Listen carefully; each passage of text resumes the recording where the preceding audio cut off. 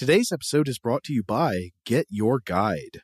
Want to make your next trip unforgettable? There's an easy way to do that. Book a Get Your Guide travel experience. Whether you're into food, nature, culture, sports, immerse yourself in the things that you love on your next vacation.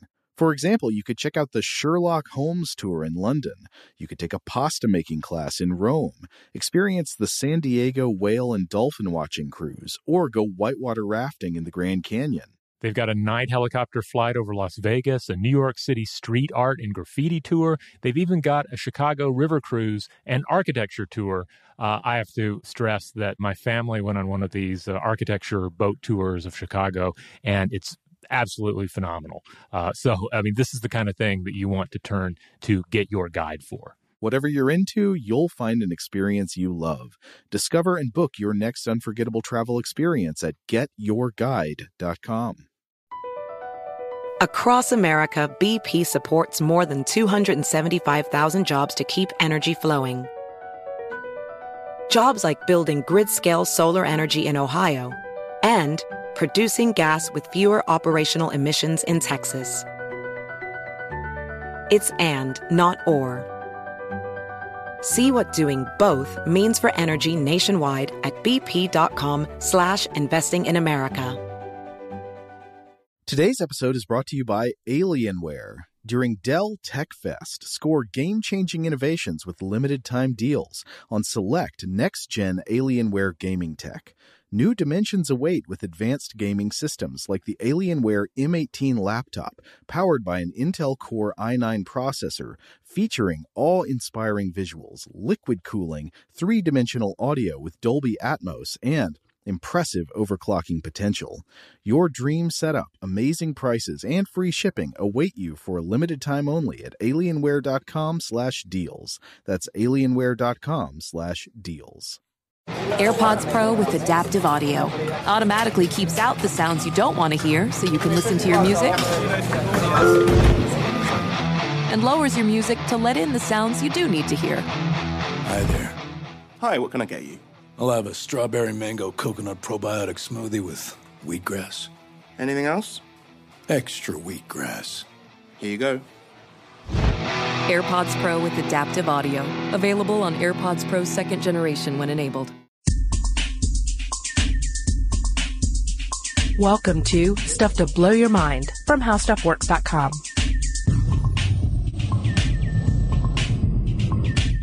Hey, welcome to Stuff to Blow Your Mind. My name is Robert Lamb. And I'm Julie Douglas. And, Julie, the title of today's podcast is, Does My Dog Really Love Me? Or something to that effect. It's like, yeah.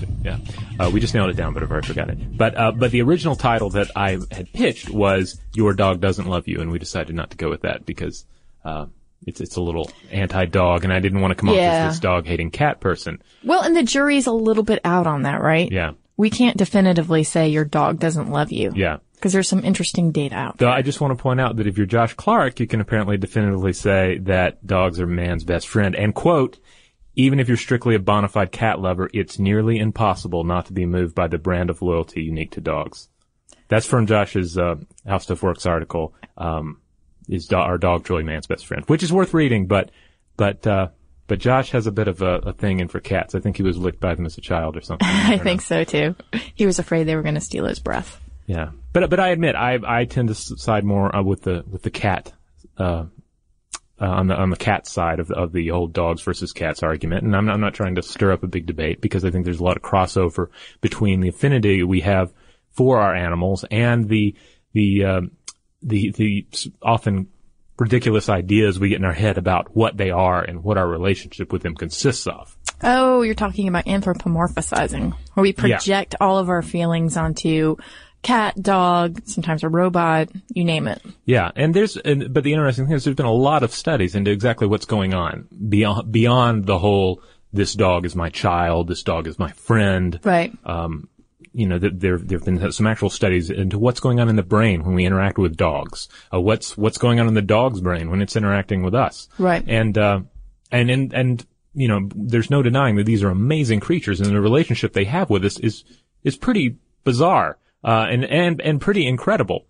You have a a species that just lives throughout the world, often in luxurious environment. Well, sometimes in not so luxurious environments, but you have some dogs that are really living well and really benefiting from all the fruits of human culture without actually having to do any work.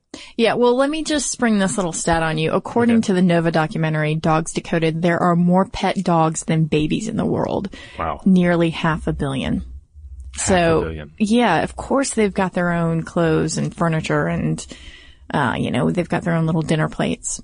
And, according to, The World Without Us author Alan Wiseman, if human civilization were to stop tomorrow, most of these dogs would just vanish because it's not vanish, like it's not poof. Not like the second coming and the rapture and all that, but they would die out pretty steadily in most cases because they wouldn't be able to support themselves. They wouldn't be able to feed themselves in the environment. Because they're that dependent on us. Yeah, they're that dependent on us. I mean, likewise with the cats. A lot of the cats would die and others would just become feral because we've created these artificial environments and we've propped up these species and allowed them to just run wild, around the world. Even if running wild is only in your living room or your backyard. Right. I mean, we can't help it because we look at these dogs, we look at puppies, and we instantly feel a connection, right? We already know that this is scientifically proven. Yes, we've seen the release of oxytocin in the brain. Yeah. When, in two cases. One, when we're just interacting with our dog and we're making a long gaze eye interaction, which is we lock eyes. Yeah, there's a 2009 Japanese study, and they took 55 dog owners. All right, they brought them in, and they had all the dog owners pee in a cup. And then they tested. Sounds nice. Yeah, tested the urine for oxytocin levels, and then they put them in the playroom, let them play with their dogs. All right, and then they observed how they're interacting with their pets. Then the dog owners came back in and they took another urine sample, which I guess they had to have had a drink while they were in there playing with their dogs. I don't think I'd be able to go twice like that. And they were able, and they also had a control group where some owners sat in a room with their dog and were told to completely avoid looking at their animal. Right. But they found that there was a 20% increase in oxytocin levels in the people who made long gaze eye contact with their dog. That's where they're looking on average, 2.5 minutes of eye contact during play. Okay. And so people are benefiting from this relationship. They're feeling really good about it. It's mutually beneficial to them. Mm-hmm. And then also we should talk a little bit about oxytocin. This is that feel-good hormone that is released. Yes. And a lot of people think about it more in the example of an infant and its mother during the breastfeeding process. Right. Because that's when oxytocin is released for both the mom and the baby, and they're both feeling all lovey-dovey and content. And oxytocin is great because it's an incredible stress reducer. And they have actually found that people who are dog owners are less likely to have heart attacks. And if they do have a heart attack and they are a dog owner, they're 3 to 4 times more likely to actually survive that heart attack. That's how powerful oxytocin is. And a possible reason why we feel such a bond to our animals, in particular dogs. Now, of course, it's worth noting that if you don't survive that heart attack, dogs or cats, they'll probably eat your feet. But that just goes with the territory. Yeah, at the very least, lick them. Yeah. Well, it starts with licking, and then it becomes eating because they can't help themselves. Is this the situation where they just then all go feral and... Yeah. And then they go feral in the living room. Yeah. They run around. So we know that the oxytocin and this sort of connection makes us want to cuddle and care for them.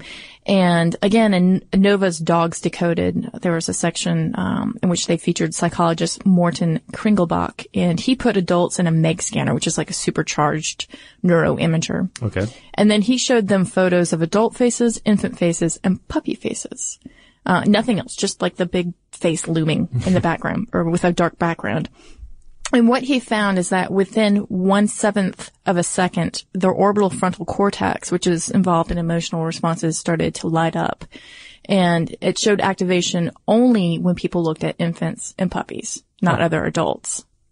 And he called this the parental instinct. Yeah, or it's basically the cute factor. It's why people love like cute overload. It's why, if you're like PETA or somebody, you're going to put a baby seal on the cover of your promotional material. Well, right. Or half-naked woman. But in many cases, or Greenpeace or various organizations, you'll see that like the white baby seal is the one to put on because its face looks so much like an infant. You look at cute cartoon characters and you can see like the big eyes and the small head and the various, measurements that map up with a baby's face.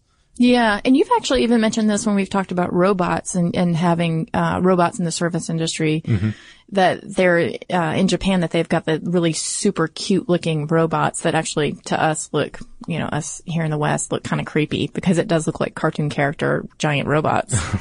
But so yeah, there's definitely something to that. So, I mean, there you go. That is the basis, a very good scientific basis for why we feel the way we do about dogs. So, we've got the bond with them. Right. And we know from fossil records that we have a really long history with dogs. Right. This didn't just start up in the last 100 years. Yeah. No, this was like 100,000 years ago. We know that we started to hang out with them. But why would we hook up with canine familius anyway? Well, the most immediate, answer that comes to mind is that we were probably in a situation where we were either competing with the wolves for food, or the wolves were food, or both. And after you've killed a whole bunch of adult wolves, you might find all these little baby cuddly wolves. All right. Right. And you go there and your first instinct, well, you probably have two competing instincts. One is, hey, let's fry these puppies up, because the tribe is hungry and these look delicious. But then on the other hand, they look kind of like human babies. So it's suddenly. And your belly is full. And they're harmless. They're unlike the adult wolves who just strangled to death on the primeval plain, or beat to death with a stone. Right. These things aren't attacking you. They're maybe licking your hand and they look cute. So you're like, all right, well, let's take these back to the camp and play with them for a little bit. Yeah. Yeah. And so this sort of bond could have developed and then obviously wolves, we know, are the closest relative to dogs, right? So at some point, dogs separated from wolves. So it's very likely that we began to see the worth in having these little pups around that then became really good hunters along with us. Right. And if you look at dog domestication, which happened around 15,000 years ago, that's about the same time that we quit doing the whole nomadic hunter-gatherer thing and switched over to being agrarians. Right. So, then we're much more localized, and it makes sense to have a dog around that can help you hunt, that's really fast and efficient with their own food consumption and how they use it as fuel, right? So they don't have to eat a whole lot themselves. And they can guard, right? Right. And that in turn makes us much more successful as a species. Right. And it's also worth noting, there's a show on Discovery and BBC called Human Planet, and there's a great example of this whole hunting and then raising the young kind of situation with the Guaja people of the eastern Amazon, and they hunt and kill monkeys, which they eat, and they make into a delicious looking stew of monkey stew. Brains. Yeah. Well, I don't know about eating the brains, but they're definitely stewing up some monkeys. But then they'll bring the baby monkeys back to camp, and they'll not only raise them as pets, but in some cases they'll actually breastfeed the really young baby monkeys, which is even more than more oxytocin released into the system through that. But it's just such an interesting glimpse into how humans work. Just the idea that you could, on one hand, kill and eat this particular species, but then also raise it up as a pet. And then and in this case, they don't actually, eat the monkeys that they raise as pets. So there's a difference there. But then you have situations, clearly you have people who are really attached to baby goats that may grow up to become a food source. So you see plenty of examples in human culture where there's even this divide between the baby and the edible adult it will become. Right. Yeah. And just to go back to oxytocin again, and I have read this before, that it's actually pretty addictive, apparently for new moms, and that it does give you a big rush. So it's sort of interesting that, you see those instances of surrogate, breastfeeding happening. Oh, like a wet nurse could be an oxytocin addict, really. Yeah. I mean, it is an altruistic act, but you have to wonder, if they're just doing it for the rush. Ooh, so maybe, this is completely unproven, but maybe the situation was we domesticated, dogs and are working on monkeys because you have these oxytocin addicted nursemaids who are running wild through the woods saying like, give me some puppies. Let me breastfeed some puppies, cause they gotta get that rush. Wow. I've seen like this Pulp Fiction movie like set 15,000 years ago. Thinking about, Daryl Hannah now as a crazed wet nurse. This is not good. Yeah. And we gotta get back. Yeah. That's totally unproven. Do not use that as an answer. We gotta get back. Yeah. Students. Yeah. But then another reason that we would hang out with, canines and domesticate them is their sense of smell, which again would help with hunting. And in fact, cancers apparently have a smell that dogs can be trained to detect, according to a growing body of research. And actually they've had some small trials which have shown canines capable of detecting melanoma in a person's skin and lung and breast cancers by chemical cues in the person's breath. The trick, according to Auburn University veterinarian Larry Myers, is the ability of dogs to smell the multiple layers of chemicals. So it's so much more nuanced and sophisticated in rather than the way that we detect smells. Right. They've got a lot more parts to their system, so to speak. So all of this adds up to the fact that that dogs have definitely helped us to become successful in our survival. And certainly dogs themselves have become very successful in their survival. Right. And it's interesting too to look at, just on the surface of things, dogs definitely have emotion. Whether or not they can, there's this thing called love and they can feel it. That's a different issue, but definitely emotion has evolved as an adaptation in numerous species. It bonds animals to one another. It catalyzes and regulates a wide variety of social encounters among both friends and competitors, and it permits animals to protect themselves adaptively. And with dogs, the curious thing is that dogs are much more social than, say, cats. Right. Because, like my cat doesn't want any part of another cat. Except to chase them off. And they're just not social. For some reason, she may want to live with humans, but right. The heck with all other cats. Dogs, however, much more social. They have a much more social mind. And therefore, there's this, they have this whole alpha, situation where one alpha can dominate the others. And there's this dominant and passive thing in the way they behave. So we've been able to interject ourselves into this system. Right. Where we either become the dominant master of the dogs, or we become this thing that the dog is possessive of, which is generally not the ideal situation, but you see it all the time. Yeah, and that's interesting, again, to draw those parallels and see how we are more alike than different than dogs in the sense that we are really social creatures. And certainly 15,000 years ago, we were, carnivorous. Not all of us are now, but, and we really relied on hunting. Yeah. So same thing with dogs, right? Yeah. You had this dog's like growing up among people and there's this guy and he's like saying, hey, I'm the pack leader. Let's go catch ourselves some food. And the dog's like, yeah, I'm game for that. That's totally what I've evolved to do. So let's make it happen. And by the way, there are like 30 of you guys, 5 of us. Yeah. You guys have the clubs. You can be the pack master. Fine, So part of it is like you kind of wonder how much the dogs are going along in their own survival. Yeah.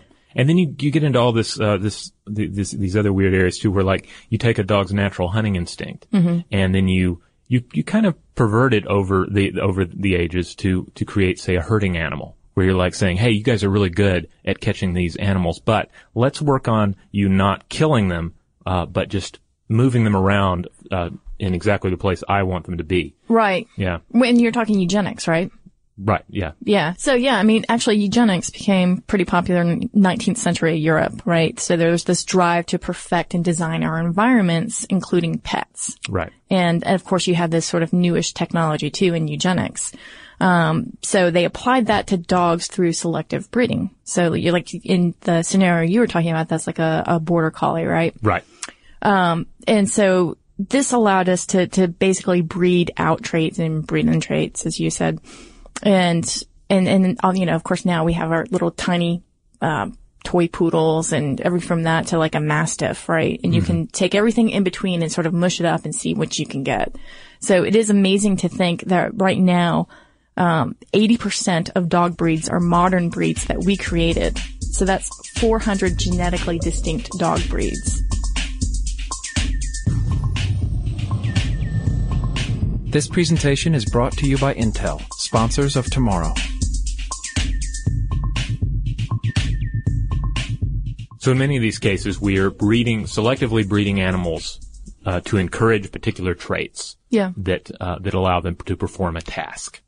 And as those tasks disappear, we end up then breeding them selectively to encourage physical traits that we identify with that particular breed. Right. So you have situations like with boxers where you no longer actually need boxers to perform the task they were bred for, and instead you just breed them to look even more and more like a cartoon caricature of themselves. Right. They're no longer in the ring. Yeah. And then there's the whole, they're no longer in the ring. I believe they were used to control cattle and bulls. Okay. Yeah. I think it's like a slaughterhouse situation. So we have robots for that now. So instead you're just like, hey, let's breed them, make them look funny and stand on the side of a football field. Likewise, even with sheep herding dogs. Like my family has a herding dog. And they don't have sheep or anything. So the dog just loves to run around and bark at trees and attempt to herd things like tractors or branches in a tree or hawks flying overhead. Right. And you just think, wow, we've really screwed this one up. We've taken this animal's natural hunting instinct, turned it into something that benefits us, and then say, oh, all right, we're eliminating that job, but you guys stick around and just go crazy. Yeah. And that's actually where the problem comes in, right? Because, I mean, it sounds like in this scenario, at least your dog can go out and hang out in the yard. But some of those types of dogs are, confined to apartments and they just go around and run in circles. And basically then, next thing you know, they're on Zoloft. So, yeah. But what allows us to do this, to breed these traits, is that they have such a great plasticity of genes. And it takes just 25 years to create some sort of breed that you want, which if you look at evolutionary terms is like supercharged evolution in a sense, right? Yeah. And there's actually a good example of this is a dog called the Dogo Argentino. And it has something like, 12 different breeds that they tinkered with over 2.5 decades to create the perfect dog that could take down wild boars without killing the boars, but could also hang out with kids. Oh, wow. And be all cuddly. Wow, that was an interesting checklist when they were putting that one together. It's like I needed to be able to take down a boar, but I wanted to hang out with my kid too. Yeah, and in 25 years, and taking everything from like a Mastiff to, I think there was actually, it may be a Bull Terrier in there somewhere in the mix, and just tinkering around with it. And then finally they had something that, again, this was helping them at the time because they really did have this wild boar problem that was eating all the crops. And so they wanted to take them down without killing them. And this was a good solution. But it's also a little bit frightening too that we could do this to such a degree. Right. Hence the eugenics part, which, that's a whole other Yeah, Pandora's box there are right two there. sides to the eugenics coin for sure. Yeah, yeah. And then, of course, the other problem with this, or problem in the sense when it's not used, perhaps with the best of ethical intentions, is when you have someone who's a disreputable breeder who is continuing to breed so aggressively that there are a lot of defects that the dog might be born with. Right. Yeah. You end up with in some cases genetic neurological problems. Yeah. Like for instance, there's the whole fainting goat thing. If you're anyone familiar with the fainting goat, these are goats that just happen to through breeding they have this neurological condition where you'll frighten them and they'll fall over. And for a number of reasons, the breeders decided, hey, let's keep this. This is a good trait to have in a dog, even though it's not really, in a goat, even though it's not really a good trait. And there are some breeds of dogs that have similar conditions just because they've been this sort of narrow branch on the tree as they've continually bred to encourage various traits right. that are part of that breed. Yeah, so there's a lot going on here that can actually tell us about ourselves too. Of course, we always as humans figure out how we can get some data off of other scenarios. And so if there are certain diseases in dogs, like the boxer genome has been decoded. So that's been really helpful in saying, okay, on this marker we find this disease. Let's now flip over to the human genome and see if we can find it there and see what it can tell us about this disease. So that's actually helpful. Yes. Yeah.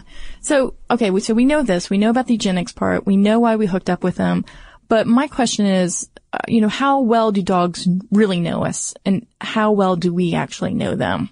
Is there data there? Are dogs as good as reading our emotions as we think they are? Well, it's interesting that they can definitely communicate with us, that I mean, not every species can do this. Right.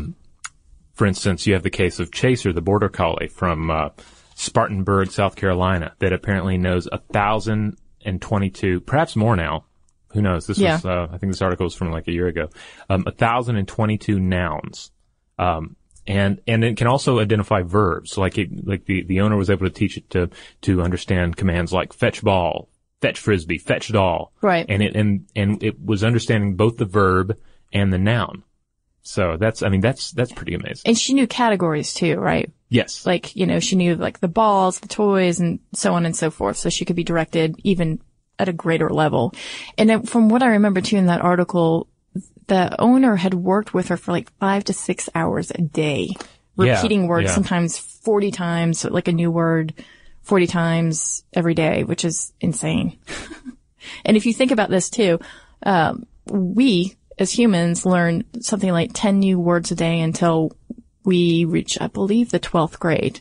Yeah. In which case we then have something like 60,000 words at our disposal.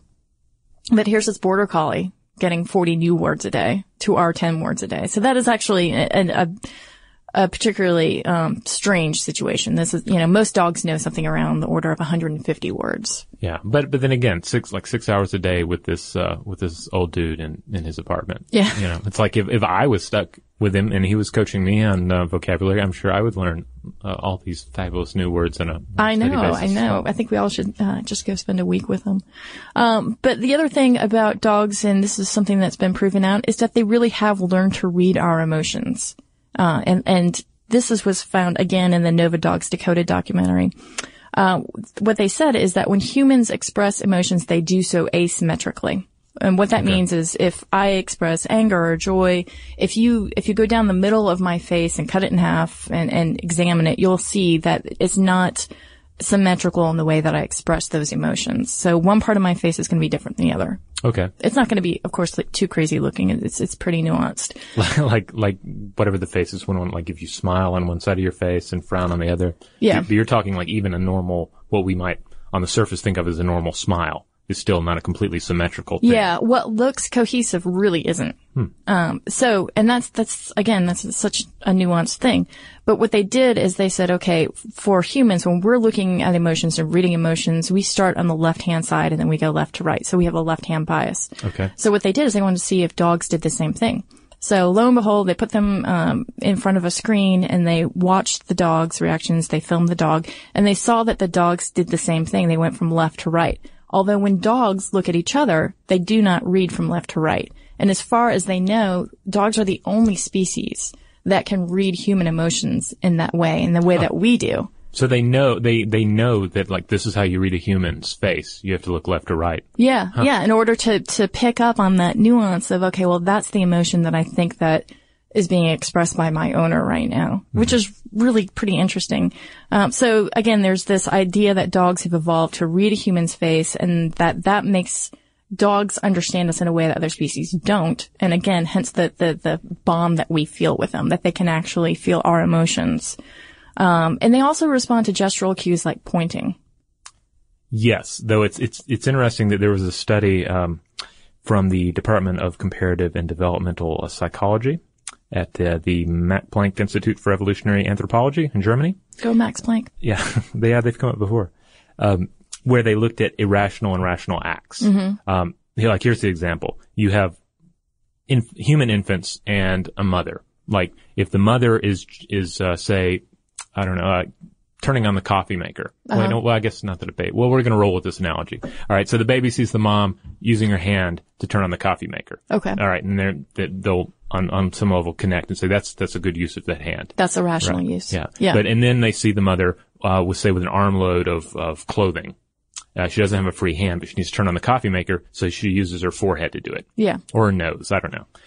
And then the child will be like, all right, well, given this situation, that makes total sense. But if the mother were to walk in with nothing in her hands, 2 free hands, and then reached over and turned on the coffee maker with her forehead or nose, the child would not see this as a rational act. No, that's coconuts. Yeah. But the dog, there's no coconuts with the dog. The dog would just accept either act. There's no difference between a rational and irrational act. Okay. So that's a case in which we might be projecting ourselves onto whether or not a dog can make those sort of judgments. Right. I mean, and another thing is the whole, like, oh, my dog did something bad. And now he's sorry, or she's sorry. Look at her. She's so ashamed of herself. But that's just a submissive behavior. They're not really ashamed of anything. Right. There was an interesting study into that was actually profiled on the, Radiolab episode Animal Minds, which is a good listen, for more of a broader, animal emotional, thing. But you had these people that, were claiming, oh, my dog thinks it did something bad. It knows it did something bad, and that's why it's ashamed. But they found that dogs in a control group would behave the same way, even if there had been no mischief in the living room, etc. Yeah, and that's why animal behavior is so tricky, right? Because you've got the whole fact that your dog is so tuned into you that you can't help but think that the dog is with you in lockstep in the way that you're thinking and acting. And in fact, they call it the Clever Hans effect. And Clever Hans was actually a horse in the 1900s that could use his hoof to count and answer mathematical questions. And he was just like the star of the animal world, right? Everybody was astounded by his knowledge. But a psychologist picked up on the fact that the horse answered correctly only when the questioner knew the answer. So what was happening is that the horse would count up until the point in which they observed the questioner began to relax when they had when Clever Hans had reached the correct number. And again, it's that nuance of being able to read body language and say, oh, okay, the human is fine now. This must be the right answer, and I'll quit, stomping my hoof. So they've talked about that with dogs as well, is that, there's that fine line of, how much is the dog just trying to read your emotions and your gestures as opposed to really cogitating. Yeah, it's like there's this fiction we create where this dog is this friend or this child in our lives, and but the animal is participating in this fiction as well, and I find that really fascinating. I mean, it's not. I don't think it downplays the what's amazing about the relationship, but it's kind of like blind men and elephants, where one is touching one part of the elephant and the other's touching the other, and they both have certain ideas about what's going on, but neither one is the correct. Neither one is the actual image of the elephant. Well, and we've talked about symbiosis before, right? And parasites, and this reminds me of that. This is sort of like the mutually beneficial parasitic relationship. Right. Right? I mean, your dog is pretty much like, well, I'm sure that your dog gives you a lot of love or perceived love, but your dog is really kind of, just hanging out on your couch, eating your food, watching your TV, not necessarily contributing to the household income, right? Right. But maybe participating to your feeling of safety in your house or elevating your emotions. So there's a different benefit. Maybe it's barking at strangers. Or if you're really on the ball, maybe it actually does work around the house. Or then you have like seeing eye dogs, and helper animals. Yeah. Where there's a definite, case to be made for this symbiotic relationship is really, working on all cylinders. Yeah. And see, I think the two are so entangled that it's really hard to look at this and say, is there a definitive love or, or not? Right. And what complicates it is the way that we actually react to dogs as well. Dr. Adam Miklowski at a research center in Hungary recorded 6 different scenarios in which a dog was barking. And this is important because dog barks we often hear and then we think, oh, the dog is feeling this way or that way.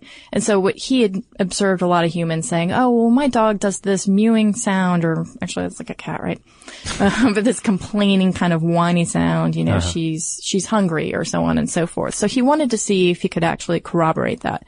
So he had these 6 different scenarios in which a dog was barking, and a couple examples is you actually mentioned is, barking at the door, barking at the gate when a stranger approached. And he recorded that bark. And then another example was when the owner put the dog on a leash and then left the dog, and the dog started barking as if to say, don't leave or whatnot. And he took these 6 different recordings and played them for dog owners, not the dog owners that the dogs are attached to, but just other totally dog owners, random dog owners. And those dog owners could almost without fail each time say, oh, I think that dog is going to be lonely, or that dog wants to play fetch, but someone is withholding the ball. I mean, they got it really very, these specific details right, which amazed him that they could map the emotion to the bark, which begs the question, are we so now like fine-tuned with them that we're reading their cues just as much as they're reading ours? Huh. It's kind of like it's kind of like we're both actors in a play, and we've both forgotten that it's a play. It's an imperfect metaphor, but No, I'm going with it. You're like Dustin Hoffman, and for weeks after one of your roles, you continue to act as though you're autistic. Yeah, that's right. You argue that he never got over the Rain Man thing. No, I know. I think it comes out in spurts sometimes. I mean, it was a fine performance, don't get me wrong.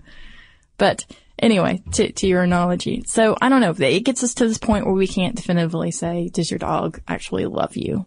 We know there's a lot of oxytocin flowing. Yeah. The naturally generated drugs in our body kind of complicate things, but that can be said of pretty much everything that we do. So. Yeah. And on a personal level, I can say that my dog Ted, I certainly loved. She was a wonderful dog. And I felt that way to her. And I think as a child, I even read to her. I loved her so much. Yeah. Did she pick up on anything? Were you able to? No. She was no Clever Hans or, what was the other dog's name? Chaser? She was no Chaser. Yeah, Chaser. Yeah. Now there's that cat that writes mystery novels with its, owner. I forget the author's name. Oh my goodness. Yeah. That is probably the best case of anthropomorphization I've ever heard I of. wish I could remember her name. I have not read any of her work, but, if I remember correctly, she used to write like kind of saucy, literature. Of course. And then suddenly she started writing, mystery novels with her cat and has continued ever since. It's been one of those great literary partnerships. So. Yeah. There you go. Well, hey, I think I have a little listener mail here. Ooh, let's see. Let's see what we have. Yes, both of these are related to our, germ-free Dirty Hippies episode, which recently, went live. First, we heard from Luke. And Luke writes, "Hey, Julie and Robert, I just listened to the Germ-Free Dirty Hippies episode. You guys touched on the idea of not using shampoo. I wanted to let you know that I haven't used shampoo since November 17th, 2007. And my hair has never been healthier. I used to have lots of dandruff and a very sensitive scalp. Now my hair looks healthy, doesn't itch, isn't oily, and doesn't smell. It got really oily for the first 3 weeks or so of not using shampoo, but then it seemed to balance out. I have somewhat shorter hair, and it's about 2 inches long on top, so I'm sure this makes it easier than if I had really long hair. I know some people who don't use shampoo rinse it out every so often with a mix of apple cider vinegar and water. I'm not sure what this does. Maybe it helps get rid of oil. Anyway, I've never thanked you two for the awesome show, so I thought I'd take this opportunity to write in and say thanks for making me smarter." Well, you're welcome. That's great. Yeah, and actually we got a lot of anecdotal evidence about this, I would say, if you can call it evidence. And it was actually really heartening. I was like, wow, people are really, it's not just me who's interested in this shampoo question. Yeah, I've cut down. I'm going like 2 days at a time without actually shampooing my hair. Your coat looks very shiny. I mean, in a good way. It looks nice. Well, I also had bacon this morning. That'll do. That's a nice sheen. Bacon bits. But, and we also have another email. This one is from Thomas, and Thomas writes in about this. And, this was a rather long email, so I'm just going to read part of it. He says, anyway, let's just say that in the past 12 months, I've probably used shampoo maybe 6 or 7 times. Until 2 weeks ago, I hadn't used shampoo in probably 6 months. Generally speaking, I only use shampoo if I go to the beach or swim in a heavily chlorinated pool, though I do use conditioner about once a month. Let me just say, my hair is gorgeous. That's probably the most narcissistic sentence a 23-year-old male can utter. But it is. Random women, that's right, plural, have stopped me just to say, "Hey, I've seen you around the office and I just wanted to say, I don't know what you do, but you have gorgeous hair." Well, I think we both can relate to that. Absolutely. Yeah. Get it in the break room all the time. Yeah, Jerry had to lock the door to keep the women out. Otherwise, they'd be in here complimenting us on our hair right now. That's right. Yeah. Anyway, Thomas continues, "You can't imagine the speed with which a human face can transition to abject horror when I quote how long it's been since I've used shampoo. It's quite a sight. The worst part of terminating your relationship with shampoo is the first 2 months or so. During that 2-month period, your scalp seems to freak out and overproduce oils. Lots of warm showers and scalp massaging, like Julie mentioned, help a great deal, but it's still kind of gross." Yeah, there you go. Yeah. That's the secret to healthy hair. Yeah. So, if you have any more anecdotes of your own experiences going with the no poo method of hair care, let us know. I mean, we can't... That's short for shampoo, in case anybody's confused about that. If you have any other no poo situations, let us know about that. We're always game for scatological content. And if you have anything to add about this dog episode, let us know. I'm sure I know that a number of you are dog owners, and if you're like me as a cat owner, then you probably spend a lot of time just trying to figure out this weird situation in which a furry quadruped lives in your home, sleeps on your bed, and we act like it's the most normal thing in the world. But it's not. It's pretty weird. And you occasionally dress them up as a pirate. I mean, that's, yeah. They want to hear about that. Yes. So let us know. It's fascinating, and I'm curious to see what everybody's particular thoughts on it are. You can also find us on Facebook and Twitter. We are Blow the Mind on both of those. And you can drop us a line at blowthemind@howstuffworks.com. For more on this and thousands of other topics, visit howstuffworks.com. To learn more about the podcast, click on the podcast icon in the upper right corner of our homepage. The How Stuff Works iPhone app has arrived. Download it today on iTunes. Have you heard about the social media platform for kids? It's called Zigazoo. It's a great place where kids like me can come together to make fun videos. Videos moderated by real people who review content before it's posted to the feed. I love the dance challenges. I love that it's Kid Safe COPPA certified. I don't know what that means. It means it has built-in privacy protections for your online data. Zigazoo, the world's largest social network. For kids. Download the Zigazoo app today. From football playoffs to basketball madness, TCL Roku TVs are the best way to stream your favorite live sports. With all the biggest sports channels, a sports zone with all available games in one place, and apps like iHeartRadio with sports podcasts such as The Herd with Colin Cowherd. Cheering on your favorite team has never been easier. A big screen TCL Roku TV offers premium picture and sound quality, so you'll feel like you're right in the action. Find the perfect TCL Roku TV for you today at Amazon.com. There's plenty to celebrate in March, and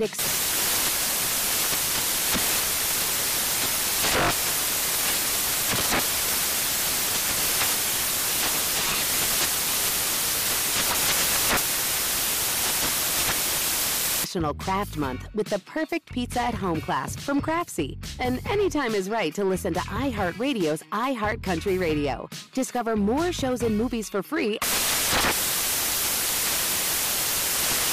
Did you know that most salads travel over 2,000 miles to reach your plate? But not with 80 Acres Farms. Their crisp salad greens and herbs are food less traveled, going from farm to store in days, not weeks. They stay fresher for longer in your fridge. My salad lasts all week long, which means less food waste and easy meal planning. Oh, and did I mention there's no need to wash these greens? Because 80 Acres Farms uses 0 pesticides. Visit 80acresfarms.com to learn more and find their salads and salad kits at your local Harris Teeter.